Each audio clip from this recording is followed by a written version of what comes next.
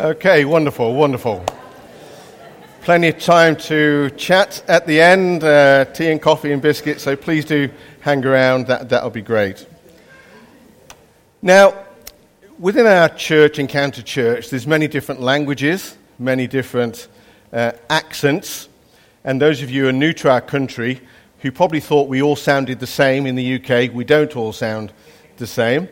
Even in the northeast of England where myself and Wendy are from, everybody thinks that everybody up there is a Geordie. They are not.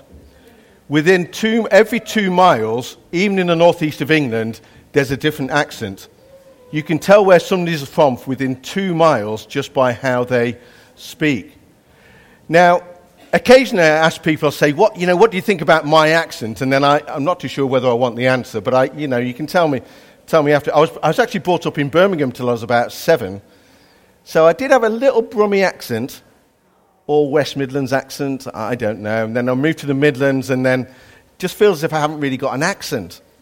Now, I remember a few years ago being in the United States, and some people in America have got an accent. I don't know if you noticed, but some of them have. And I went into this shop because I hired a car. It was well before sat-navs, so just invented cars. And so I had a car. And went into the service station, and I needed a road atlas. So I went in, and I couldn't find one. And so I went after about 5 minutes, I went to the person, the cashier, and I said, "Have you got a map?" And she just looked at me. I said, I'm new to the country, I've got to get here, have you got a map? And she just looked at me. And I tried to describe what a map was in 10 different ways. And then it hit home. She says, "Oh, a map!" That's what you got to do. So I'm just helping you here. So here is a map. And this is where the churches were that the Apostle Peter wrote to, 62 AD. Now, some of you have seen this map before. We've put it on over the last few weeks to remind us. And up to the top is a place called Asia Minor, where many Christians had been... They'd gone there because they'd been persecuted. They had to escape somewhere where they were safe. And these churches were set up there. And that is the context in which Peter, in his 2 letters, 1 Peter and 2 Peter, is writing about 800 miles from Jerusalem, 800 miles from home. And so we're going to pick up a couple of verses in 1 Peter, just to remind you, verses 1 and 2. He says, "Where Peter, an apostle of Jesus Christ, to God's elect, exiles scattered throughout the province of Pontus, Galatia, Cappadocia, Asia, and Bithynia, who have been chosen according to the foreknowledge of God the Father, through the sanctifying work of the Spirit, to be obedient to Jesus Christ and the sprinkling of his blood." So he's writing to them specifically who have been scattered to these places. So these are real people, real locations, in real time. Wonderfully, though, these letters can speak to us today. That's the wonderful thing about Scripture, isn't it? Is that you can read a passage and think, God, you're speaking to me today, even though you were speaking to them in the past. And he's saying that even though you feel like exiles and strangers, one of the things that Peter is keen for them to feel is that, you are chosen by God. You might be in this place, but you are chosen by God. You might not feel at home, but you are chosen by God. God has made his home with you. And it says that you have been chosen according to the foreknowledge of God. Now, sometimes when we're younger and we're at school, we get chosen for different teams, and certain people get chosen before us because of their different skills. But the wonderful thing is that Peter is saying, you are chosen by God. And he knew he was going to choose you. And as somebody once said, it's not so much, who we are, but whose we are.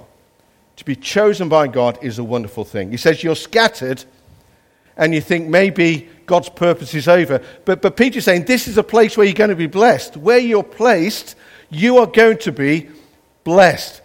Now, some of you tomorrow morning, at whatever time you get up and go to work, some of you I know get up at 5:30 in the morning and you get ready and you go to work and you travel long distances. And you might think, oh, okay, I'm at church and knowing God's purposes, then I've got to go to work for the rest of the week. You know, that's the place God wants to bless. Because that's where you are. At home with him, a place to be blessed. And that's what he's saying to them. And Peter in verse 3 says, praise be to the God and Father of our Lord Jesus Christ. In his great mercy, he has given us new birth into a living hope and into an inheritance that can never perish, spoil, or fade, protected by God for you. And I think that's a wonderful phrase that is, that God blesses us and we've got things to come. But even in this life, God protects the blessings that he has for us. He's very protected for it. Now, the problem in our world, we think it's all wrapped up in money, don't we? Very much. And obviously, we talk about the economy. It is an important thing. But we think it's wrapped up in money. But the Bible's very clear, isn't it? You can't take the money with you. So that is not protected. But everything that God has for us is protected. But even in this life, Peter goes on to say in verse 2, grace and peace be yours in abundance. He protects that. He protects the things that are important, that are real, that really do us good. He protects those things. Says grace and peace is what you need. God protects that. Take hold of those things. And he says this is the place, even though you're scattered, where you can make a difference.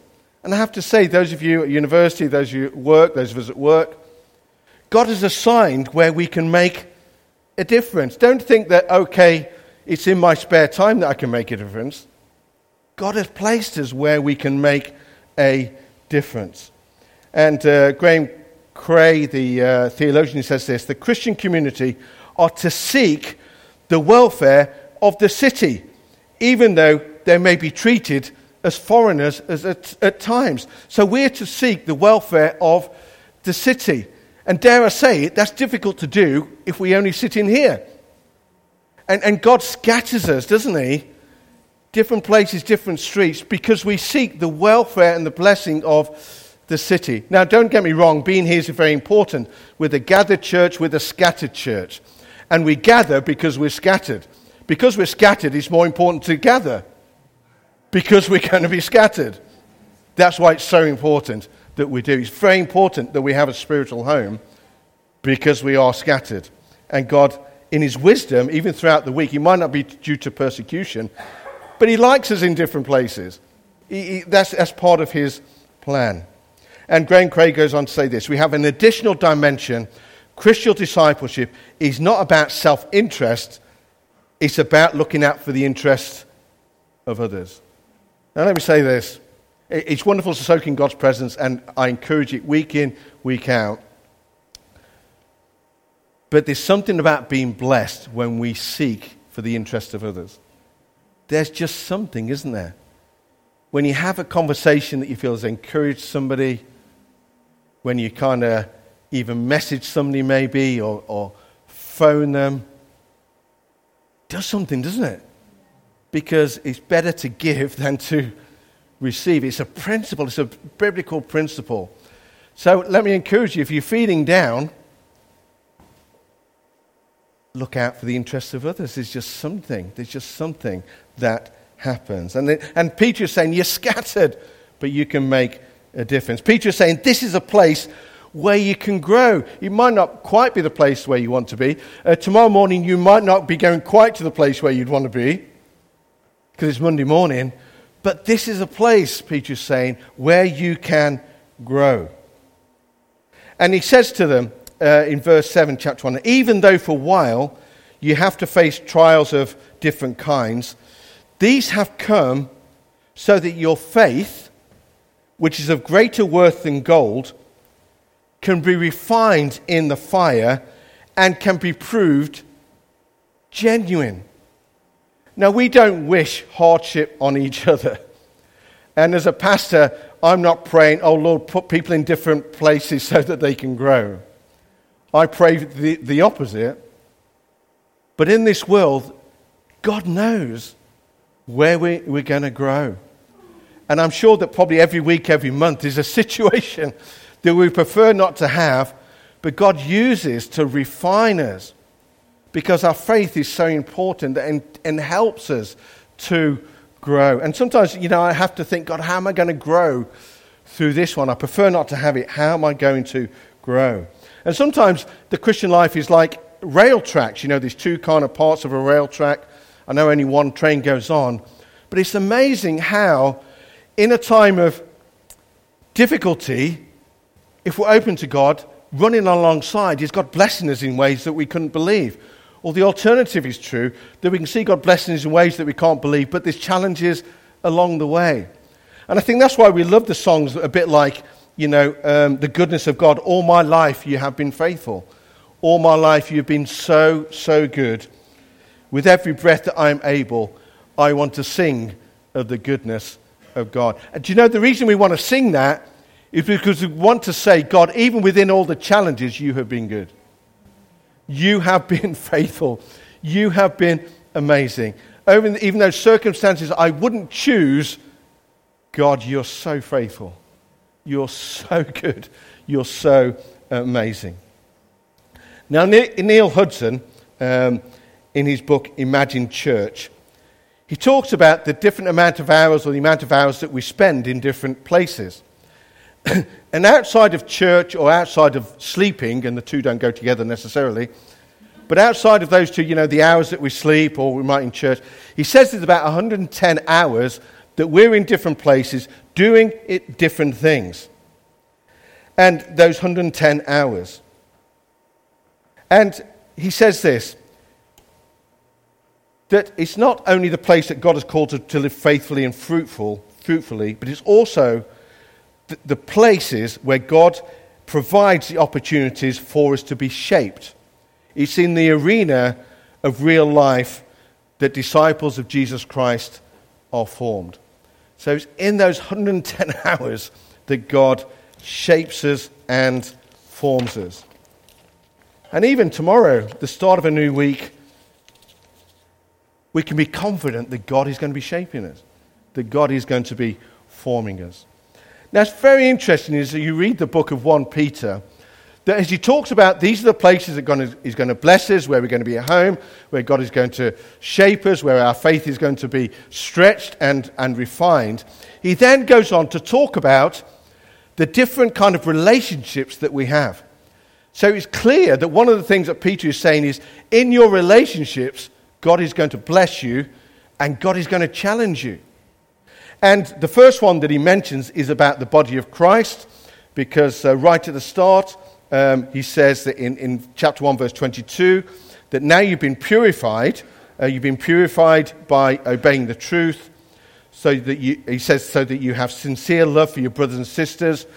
Love each other deeply from the heart. So that's the first relationship that he goes on to saying, that you become Christians, you love each other, but go on to love each other deeply from the heart. Now let me say this, love doesn't go deep unless there's some challenges along the way. Love doesn't go deep if in a relationship, even with somebody of the opposite sex, you just fancy them, unless there's some challenges on the way, love doesn't go deep. And that's what he's saying. You will have trials, but you need to learn to love each other deeply with this. And somebody once says this, they were to love each other, one another, and live in unity, so that the believing, unseen world might know the reality of the genuineness of Christ. So that's interesting, because if that were true, trials and challenges can prove the genuineness of our faith. Loving each other deeply displays the genuineness of Christ. That's amazing, isn't it? Our loving each other deeply doesn't just show the genuineness of our faith, but it shows the world the genuineness of Christ. And that's big, isn't it? That really is big, that the world would know that I am real because of your love for one another. But there will be challenges within that. But that's the first relationship that Peter picks up on. The second one Peter picks up on is he talks about submitting to authority. Now, Jamie talked about this well last week. But he goes on, what verse is this? But I think it's around chapter 2. He says this, submit yourselves for the Lord's sake to every authority, to every institution amongst men. Submit yourself to every authority. And he talks quite a little bit about this, does Peter. He says you might be in a strange land, but you still need to submit yourself to the authorities that God has instituted amongst men. Now, there's numerous settings and situations that we find ourselves in where people lead us or have some responsibility for us, or we lead other people. And Peter is saying you need to be able to be a person who responds well to authority. You need to be good at that. And this is Jesus saying it to us. Now, we're in a situation, aren't we, where recently, governmentally, it might have felt a little bit of a challenge. I don't know how you felt. People seem to. The media have been joking about it a lot. That's what we do in the UK. We develop these programs to take the mick out of the government. That's what we do. And some of the things that kind of get passed around are quite humorous, aren't they? So these are one or two things that have been passed around in recent times. So 10 Downing Street, perfect for short stays. And the next one's quite topical because it's bonfire night.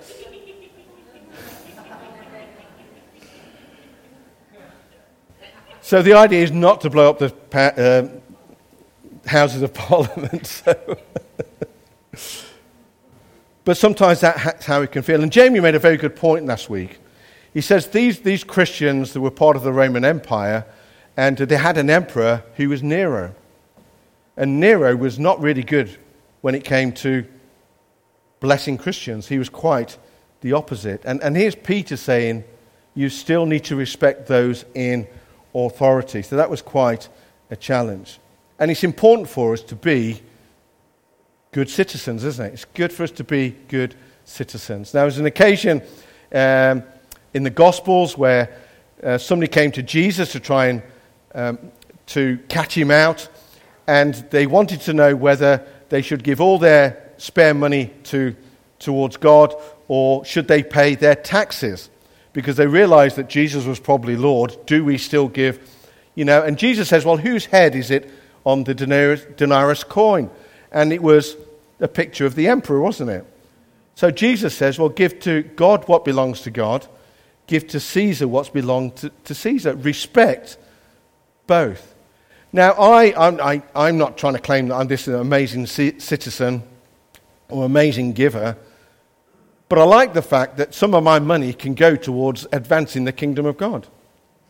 I'm also reasonably happy that I pay taxes, that it goes towards the development and the blessing of our society. It's good to do it. And I do believe it's important that, Christians are quite honourable when it comes to paying taxes. It's not a big issue for me, but I think it is important. So I have to do a tax return because I'm down to self-employed, unemployed. Anyway, we won't go into that. So I do a tax return, and you're supposed to be accurate with it. And I'm also a person, dare I say, not to show off, if a tradesman comes to do a big job at our house, I like them to give me an invoice. I think it's important and honourable that we pay VAT. Now, don't get me wrong, I don't want to give all my money to the government. I love it when I get a tax return. At no point I've said, oh, keep it. I've wanted it back. And so that's been a good thing. But Peter is saying, okay, where you don't want to be, the emperor is not brilliant, but be good citizens. Be good and honourable citizens. And he says, and then goes on to say, well, the Bible also says, doesn't it, in 1 Timothy, I urge you, first of all, the petitions and prayers, intercession, thanksgiving be made for all people, for kings, for those in authority, that we may live peacefully and quiet lives in godliness and holiness. So praying for our leaders even though at times we might get a little bit annoyed, it's in everybody's interest, isn't it? And it's interesting that Peter is saying that your faith will be reflected a little bit by how you respond to those in authority over you. Now, Peter does go on towards the end to talk about church leaders as well and the attitude of leadership that is good. Because in chapter 5, verse 2, he says, to all leaders, he said, in churches, be shepherds of God's flock that is under your care, serving as overseers, not because you must, but because you're willing. So therefore, leadership is a servant thing, isn't it? Leadership is a servant thing. It's not a controlling thing. It's not overpowering. It's a servant thing. And I like, there's a slide coming on from Franklin D. Roosevelt. And he was the American president in 1933 to 1945. And right at the height of the Second World War, he says this, I ask that people devote themselves in a continued prayer as we rise each new day, and again when day is spent, the words of prayer be on our lips. That's what we want our leaders to be saying, don't we? Those sort of things. But even if they don't, we are to treat them with respect. And Peter says, show proper respect for everyone, love the family of believers, fear God, and he even says, honor the emperor. Jamie spoke about last week. There's so many different situations that we find ourselves in, leading or being led, and Peter is saying, be respectful for those in authority. And then lastly, as far as this morning is concerned, because in a couple of weeks I'll mention some other relationships that Peter talks about, but I'll just finish with one other this morning, if I may. Because you get on into chapter 2, he talks about honouring those in authority, and he's talking about government. And then he goes on in verse 18, he says this, and I'll explain it. Verse 18, he says, slaves, submit yourselves to your masters with all respect. Now, when they're talking about slaves and masters, that is more on the line of bosses and employees. That's what it's mainly referring to. So back in those times, there was 10% of people who were really kind of rich and high positions. Everybody else, generally speaking, was seen to be a slave or a master. So it's not kind of slavery as we would necessarily talk about it. This is generally on the lines of employment, if that's okay. So that's how we can learn from this. So it says, slaves, submit to your masters with all respect, not only to those who are good and considerate, even to those who are harsh. Now, that's a strong statement, isn't it? Even be respectful when you think you're not being treated in the way that you would like to be treated. Now, this is not saying you don't stand up for what is right, but he's saying that there's times when it will appear harsh, but you still respect those who have a responsibility for you. Now, a friend of mine, Stephen, who heads up a youth organisation, and a few years ago used to work with him, he put on Facebook, and I don't know what had happened, he just put on Facebook this line, being a leader is hard. That's what he put on. And then other friend, a mutual friend called Phil, who heads up 24/7, immediately replies and says, being a follower is hard. And it's true, isn't it? I mean, both are hard. Responsibility for people is hard. Responding to people is hard. Being a leader and a follower is hard. And I think that's the way that it is. And each has its own challenges. And sometimes these challenges seem fair, sometimes they don't seem fair.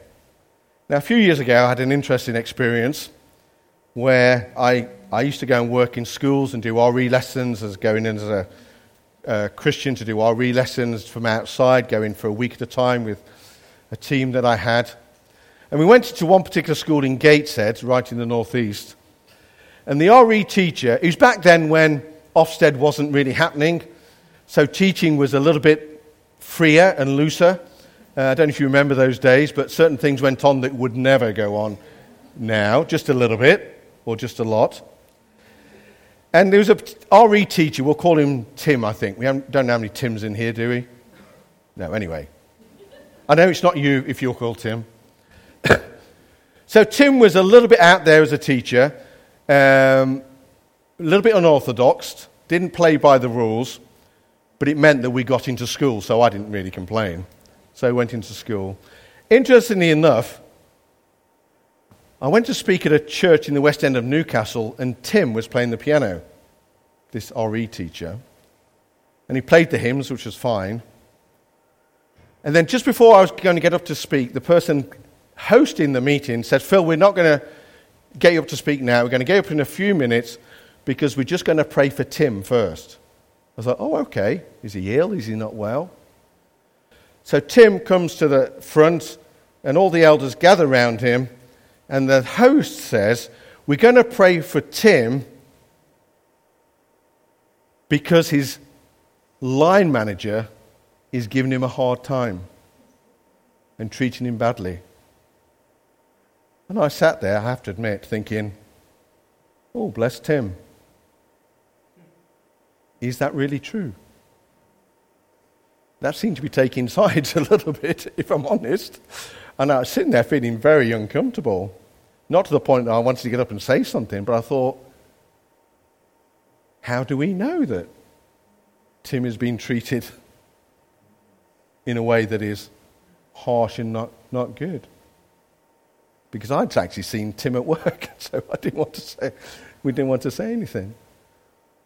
But sometimes we just assume, don't we, that we just assume. But it is tough being a leader. It's tough being a follower. And the Bible's saying here, have respect for those in authority. And then I'm going to read some verses that might surprise you a little bit. So in some respects, in many respects, I'm glad I didn't write them, because they're quite challenging. So chapter 2, verse 18. So Peter says this, chapter 2, verse 18, and we'll read to verse 21. Slaves, in reverent fear of God, submit yourselves to your masters, not only to those who are good and considerate, but also to those who are harsh. For it is commendable if someone bears up under the pains of unjust suffering because they're conscious of God. But how is it to your credit if you receive discipline for doing wrong and endure it? But if you suffer for doing good and endure it, this is commendable before God. To this you are called, because Christ suffered for you, leaving you an example that you should follow in his steps. Now they're kind of quite challenging verses. As Peter is saying, you will have tough times. There will be challenges. Leaders will get it wrong. But respect is still important for us that are following the Lord Jesus Christ. And how we bear up under such trials often says a lot about our faith. Now, I'm not saying don't stick up for yourselves in the right way. The Bible says, doesn't it, that we yet to be honoring and respectful. In your anger, do not sin. Let your gentleness be evident to all. And some people will often say, Jesus was this big rebel. Jesus was this big rebel.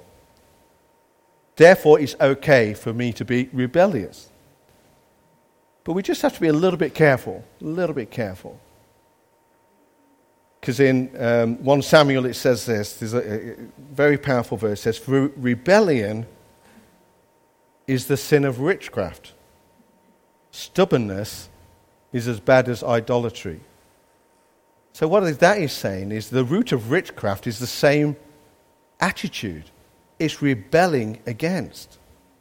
And in 1 Samuel, God says rebelliousness is not a good attitude. Just to be rebellious. And to be stubborn, it says it's like idolatry because the focus is all on ourselves, I assume. It's all about us. So we have to be careful when we say that Jesus was rebellious, because I'm not sure he was in that sort of way. We don't rebel against authority for the sake of being rebellious. It's not a good attitude to have. And in James, he goes on, doesn't he? He says, what causes these fights and quarrels amongst you? He says, because you don't get your own way. You don't get your own way. Now, there's times when it's good to get our own way.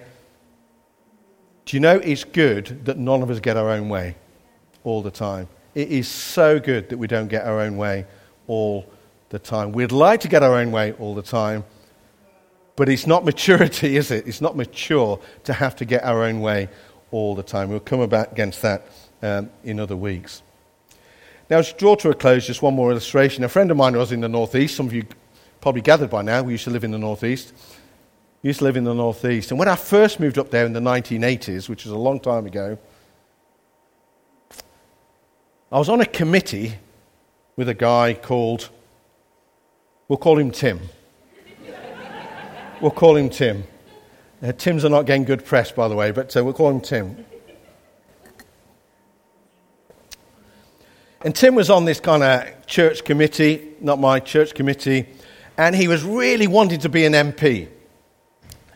I wasn't sure whether he'd make a good MP, but he wanted to be an MP. So after 3 or 4 years, when we arrived in the Northeast, he found this constituency in the northeast of England where they needed somebody to put themselves forward to be an MP, and Tim got in to be an MP. And because he was a Christian, we were really excited about this.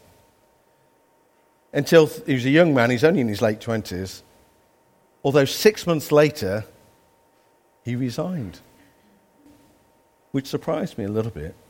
It's not a criticism, but it surprised me a little bit.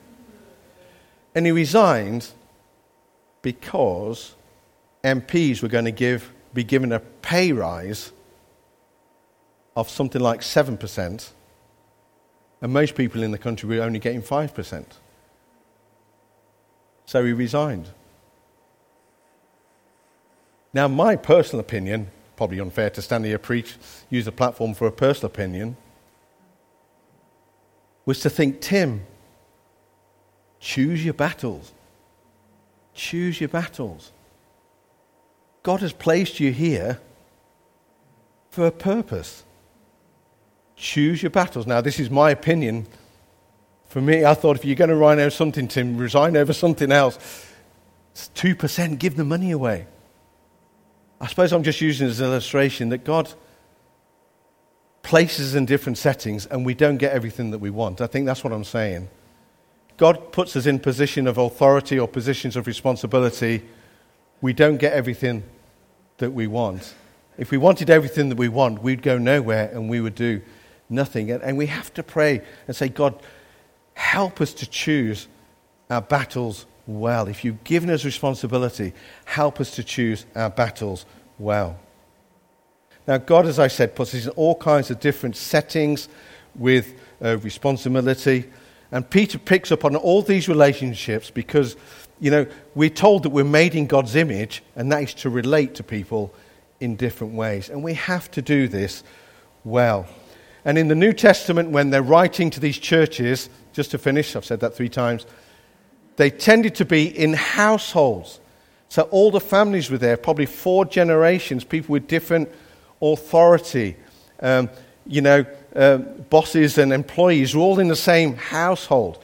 So it was amazing that the Gospels writers are saying, you need to learn to live your faith out in all these different relationships and these different responses, and some of them were in the same household. So just finish with this quote from David Cray. He says, they had to navigate the extreme sociological and ethno-religious barriers, all the different religions, characteristic of the ancient world, all the big hotspots.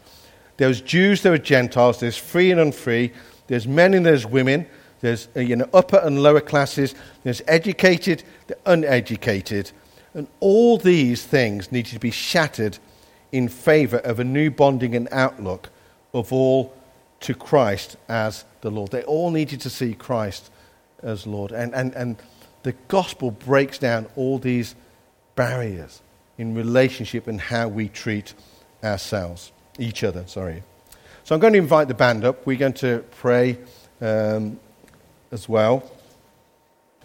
And they're just some thoughts as where Peter was leading things, why he needed to speak to the church in this way. Just be careful how you relate to each other in these different settings. And some of them are quite challenging. Some of them are quite challenging settings, aren't they? Now, we've been sitting for a little while, and you've been listening to me. Appreciate that. So why don't we rise to our feet and pray, and before the band leads us in one final song. You might want to close your eyes and with your heart say, Lord, what did you want to say to me this morning through this? There's a number of thoughts trying to unpack Peter's letter. And maybe with your heart you're saying, God, honestly and openly, what are you saying to me here? Because we're all in different settings for that 110 hours a week. And maybe as I've kind of muddled through a little bit some of these points, unpacked this letter, there's something that's just picked up, that's resonated. You might have thought something's true. Yeah, I can see that. I'm not too sure about your interpretation of that, which is fine. We're unpacking these things. But it may be within it all, you just have a sense that God is maybe saying one thing to you. Sense that he wants to confirm that he's saying to you at this time. It might be about work, it might be about study, it might be about attitude towards other things. It might be about our areas of responsibility. God is interested in these things. He wants us to bless us. He wants us to grow. He wants us to feel at home.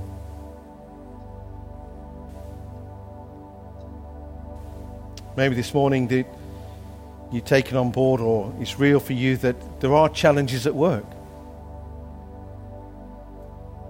And you're saying, Lord, this morning, just help me to respond to this situation as you'd have me respond to it. Could be something that we could do better. It could be something that is unjust. But we're saying, Lord, help me with this. I'd like to pray for those this morning that have been in a work situation or even a study situation, and you have been treated unjustly. And no matter how we want to wrap it up in cotton wool, you know that you have been treated unjustly, and it still hurts. It still affects you. It still affects your confidence. It still affects you moving forward. It still takes away your joy, takes away your peace. And as I pray, I just encourage you to allow the Lord to minister to you and bring a sense of release, because it could be that is relevant for some people this morning. Something has happened at work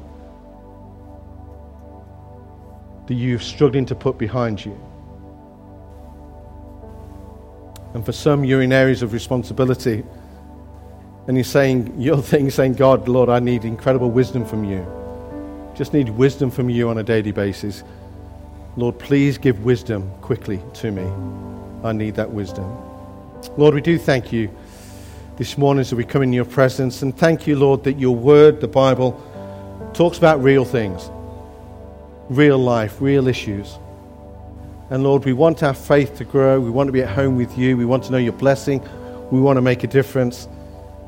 Father, we want to be honoring to you in the places that you've given us. And Lord, we do pray this morning for those who've, dare I say, have been treated harshly at work or been hurt. We pray, Lord, that you'd minister powerfully. We pray for a release upon them. We pray for a freedom to be able to move forward confidently.